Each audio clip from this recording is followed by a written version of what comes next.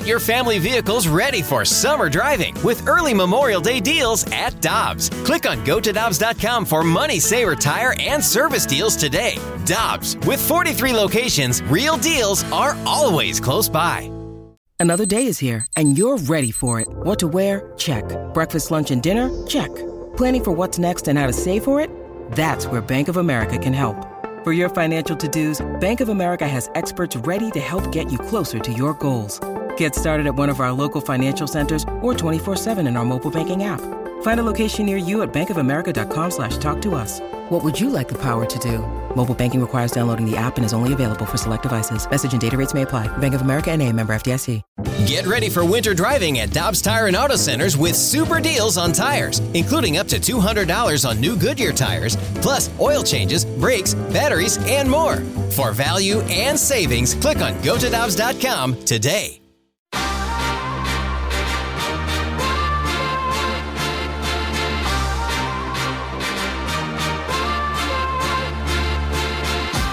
With Alex Ferrario and Tanner Hendrickson, I'm Brandon Kiley. It is BK and Ferrario on 101 ESPN, the very different segment than questions and answers. Ask Us Anything is coming up here in about 10 minutes or so.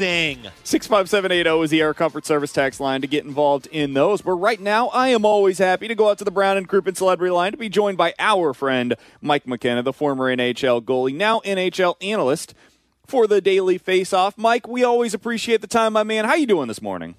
I'm good. If I can ask you guys anything, I want to lead off right with that, and I want to know, what is the airspeed of an unladen swallow? You, sir, did not just speak English. I know you say that you did, but that was not a question that was termed to us in English, and I don't speak French. You know, Mike, I know that it's here's art. The thing. Somebody out there listening is going, that's from Monty Python and the Holy Grail, and they're asking, is it an African or a European swallow? I thought maybe you guys would pick up on it. I stumped you. I'm going to be honest with you. Morning. Let's roll. I have That's a good way never to start. seen Monty Python. Moment of truth for me. I have never seen Monty Python and the Holy Grail. You know, Mike, I believe, if I'm not mistaken by this, I think it's around 24 miles per hour or 11 meters per second. Just throwing that out there. It's an acceptable answer if we're speaking of a European swallow. The only quote that I know from that is, "'Tis but a flesh wound." That is the one that I would recognize. That's from Rocky. It's from Rocky. Okay. Similar, a little different. Mick said that to Rock after Clubber Lang. Come on, man. Get those better. Mike, let's start out with this. Speaking of flesh wounds, the Blues had one last night. That was an ugly performance in Montreal. Nice transition. Can you explain to me, why does it seem like the Blues, of late at least, seem to be playing down to their competition a bit, and especially last night, but it's been a little bit of a trend. They seem to be getting off to really slow starts in some of these games. Do you have anything that you can put your finger on as to why?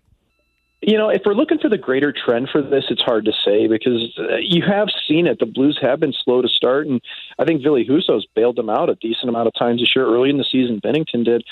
It has been something that the team needs to be better on, no doubt about it. But I think really last night's game was kind of a culmination of going into Canada and playing against clubs where you're not seeing fans in the building. And I know it's only 2 games, but they went into Ottawa, they rolled Ottawa, but there's no fans, there's no atmosphere. And then you come into Montreal, and it's kind of one of those trap games where you're trying not to look past that to Toronto tomorrow night. You know, you're thinking, well, maybe we can sleepwalk through this one a little bit against Montreal. Well, no, you can't. It's still the NHL. It just didn't feel like there was any vibe in the building. And Montreal's been used to that, as bad as they've been. It felt like the Blues didn't know how to handle that. And I think kind of that goes the other way, even for those Canadian teams. There was a stretch where I thought Toronto, when they lost their fans at home and when they went on the road, just didn't look good because they didn't know how to handle the moment with fans again. So I think that kind of plays into it a little bit for me. I'm not really sure if that's going to play tomorrow night against Toronto, but especially last night, I think if we just look at it on the micro level, that's what it is to me. But, man, they got to start better, and they got to push the pace. Like, the best thing that can happen for the Blues isn't necessarily to score early. It's to create power plays early, to be hard on teams and try to force a chance to take the game to them. You know, that didn't happen. The Blues were in the box right away last night. 4 minutes in, Bortuzzo's in the box. And then they're in the box 2 more times in the first period. That's not a recipe for winning hockey, especially on the road. You know, Mike, I mentioned this at the open of our show, and it's a concern, but it's not an area that I feel like is an area that's really going to continue to bother this team. But, you know, you look at the trend this season, and they have played down to those teams. But even against top teams, it feels like we look at the game and we're like, man, there's no energy. There's no push from this Blues team. Now, maybe they get it in the second or third period, but they don't start off that way, and it usually comes back to bite them. Is that, from a player's perspective, is that more just in the locker room of just guys just not being ready to bring that energy right away? Somewhat, but I also think it's just a factor of how the Blues how many different line combinations have we seen for the Blues this year? A lot. Realistically. Pretty Right. much every other game. It is, and that's not on Craig Berube. That's on situations. You know, like you've got players in and out with injury, with COVID. It's been a crazy year like that. I think that matters when you step out on the ice and you've got three players that you can start the game with, that you know what you're going to get. They're going to get the puck into the offensive zone, lay a couple hits, try to get a shot on goal, and force the issue. The Blues, to me, haven't had that go-to line, that go-to three players all season long that they can do that with. And I'll give you a great reference point on this because I covered the Vegas Golden Knights for 2 years, but I think of how Pete DeBoer would start games with Ryan Reeves, Tomas Nosek, and Will Carrier, fourth-line guys, but you knew what you were getting right off the bat. The Blues had that in the Cup run. Right, and so that's where changed. Yeah, and that's where I'd like to see, you know, the Blues hopefully have some continuity in their lines and be able to have a group that you know will go out there and get you possession right off the bat and then have a follow-up shift. It's not just about the first shift. It's about what you do after that. Try to push the pace. Try to grab a shot on goal. Try to get the other team to chase and get in the box. That's mattered. But it is in the room. I mean, you have to look to your teammates and say, we've got to start better. You know, we've got to go right from the beginning here and get your legs going. That's sometimes a chore on the road. But, I mean, the Blues are capable of it. They just haven't seen it consistently enough this year.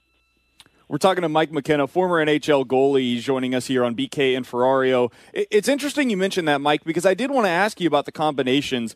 Is there one combination, and I'm not trying to put you into Craig Berube's shoes, but is there one combination you've seen this year that you've really liked? Because for me, the one that I saw that I was like, oh, I kind of like the way that looks was Brandon Saad with Robert Thomas, and then either Kyrou or Tarasenko. I think either could work on that right wing, but I really liked the way that worked because you've got Saad who goes to the front of the net, you've got a shooter in either Tarasenko or Kyrou, and then you got Thomas who's just a tremendous distributor of the puck. Is there a combination that you've seen that you think maybe, oh, okay, that could be the go-to line? I have a hard time seeing Kyrou and Thomas split up. That's the hard one for me. And whoever you put with those two, you can expect them to be up and down the wing. But they have such chemistry together. And I know they can play power play, but the ice is so much wider with them on the ice, and the game's so much faster. And I think the Blues have the depth to be able to spread out and let those two play together when you want. You know, the thing about the Blues is that they've got so much strength on the right side. Kyrou, Tarasenko, Perron, and there's a lot there. You know, even Sundqvist can play that side. So I think that it's kind of finding that combination. You know, like where's David Perron fit in right now with the club? You know, it's almost like he's fallen down the pecking order when I'd like to see him going again. I'd like to see him back with Ryan O'Reilly, but where does that leave Tarasenko?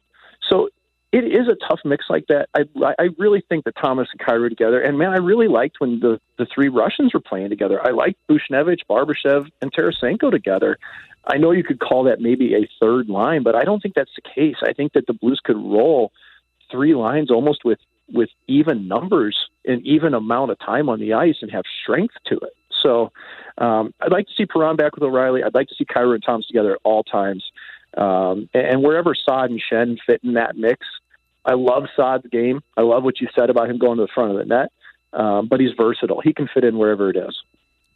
Mike, Frank Saravalli, your coworker with Daily Faceoff, you know, he kind of set St. Louis ablaze a couple of days ago with the reports of the Blues possibly being interested in Claude Giroux. And I'm not going to ask you about trade speculation, but what I do want to find out is you played with Claude Giroux, if I'm not mistaken, for a short time when you were in Philly.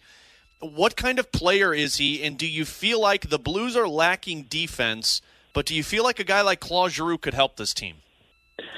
Well, Claude Giroux can help any team in terms of his production and the leadership he brings in and experience, but I don't know where he fits within the Blues team, especially at full health, because, again, Giroux has really played on the right side for the last several years, more than he has down the middle at center, and the Blues have plenty of players on the right side, and they're pretty stacked down the middle, honestly. Like, I don't see Claude Giroux coming in to be a fourth-line center or even a third-line center. You know, are you going to push Barbashev down to the fourth line? I don't see that either. I'm not sure the fit from a perspective of the personnel of the Blues. Now, the coaching staff, Berube, clearly that'd be a good fit, and he would help wherever you slot him. But I don't know how much better he would make the team. I think you'd almost be putting a square peg in a round hole. Now, defensively, that's where I think, yes, the Blues are going to need more depth there. When I watch Jake Wallman, man, I just think he's right on the edge. I love how he skates. I think, man, something's good is going to happen here. And you get to the blue line, you get to the red line, and the puck gets lost and nothing happens. I keep waiting for that breakout game. Maybe he's not quite ready for the big stage in playoffs. You hope he is, but you start looking at left-handed defensemen that are potentially available, from Chychrun to Sherratt to Giordano. I don't think Chychrun's going to be available for the Blues. I think it's going to be way too high of an asking price. So I think you're looking maybe at a Sherratt or a Giordano that could slot in effortlessly. I would really like that for the club. I think that would help the depth. I think it would also help insulate Mikko Mikkola. If you get to playoffs and Mikkola just isn't able to perform up to what you expect, you can move him down in the lineup if necessary. You can factor in those more experienced shutdown defensemen that can still move the puck. Let's not forget Giordano led the league in D-scoring a couple of years ago, was a Norris winner. He can still play. So I think there's options out there for GM Doug Armstrong. It's just going to be at what price and who's the best fit on the back end. Final question that I've got for you, Mike. Who would you start in net tomorrow night? I thought for sure when the Blues were up late in that game last night, I was like, oh, you go back to Ville Husso because he played an outstanding game. He was the one that was able to keep you in it, and you were able to get the win, and he really kind of pulled that one out for you. Then they lose, and I was like, I don't know. Maybe you do go back to Jordan Binnington and see if he can get you going against Toronto. What would you do in net tomorrow night? Well, here's the things that are at play. It's in Toronto. Where's Jordan Binnington from? That's right. Toronto. Yep. So, you have that factored in, but I'm not sure how much the sentimentality of things are going to go into Craig Berube's decision on who starts. And right now, it's Ville Husso's net. And I think a perfect opportunity for Binnington to play comes up in the next 3 games afterwards. You've got Philly, Buffalo, Chicago. You can let Binnington play any of those games. You can hope that he grabs some confidence in those games, maybe even play 2 in a row. I think this is an opportunity again for Husso tomorrow night. I think when you're going against one of the best teams in the league, you're going to have to play your best goaltender. I didn't mind his game last night. I thought Husso was good. I couldn't fault him for either of the goals that ended up going in the last minute and a half of the game as quickly as that was over. I think you run him again, especially because travel's easy. Ottawa to Montreal to Toronto, that's not difficult travel. I think you play Husso tomorrow night. And then I think over the next week, that's your chance. You get Binnington in, whether it's 1 or 2 games out of those next 3. I'd love to see him play against Philly. And then either the Buffalo or the Chicago game. Give Husso a little bit of a rest there, too. I think it would work well that way. He's Mike McKenna. Always appreciate him joining us on Fridays. Former NHL goalie, now an analyst for the Daily Faceoff. Give him a follow on Twitter, @MikeMcKenna56. Mike, we always enjoy having you on, man. Enjoy your weekend, and we'll talk with you again next week. Sounds good. Can't wait till next week. Happy Friday, everybody. Absolutely. Thanks, Mike. Same to you. That's Mike McKenna joining us here on 101 ESPN.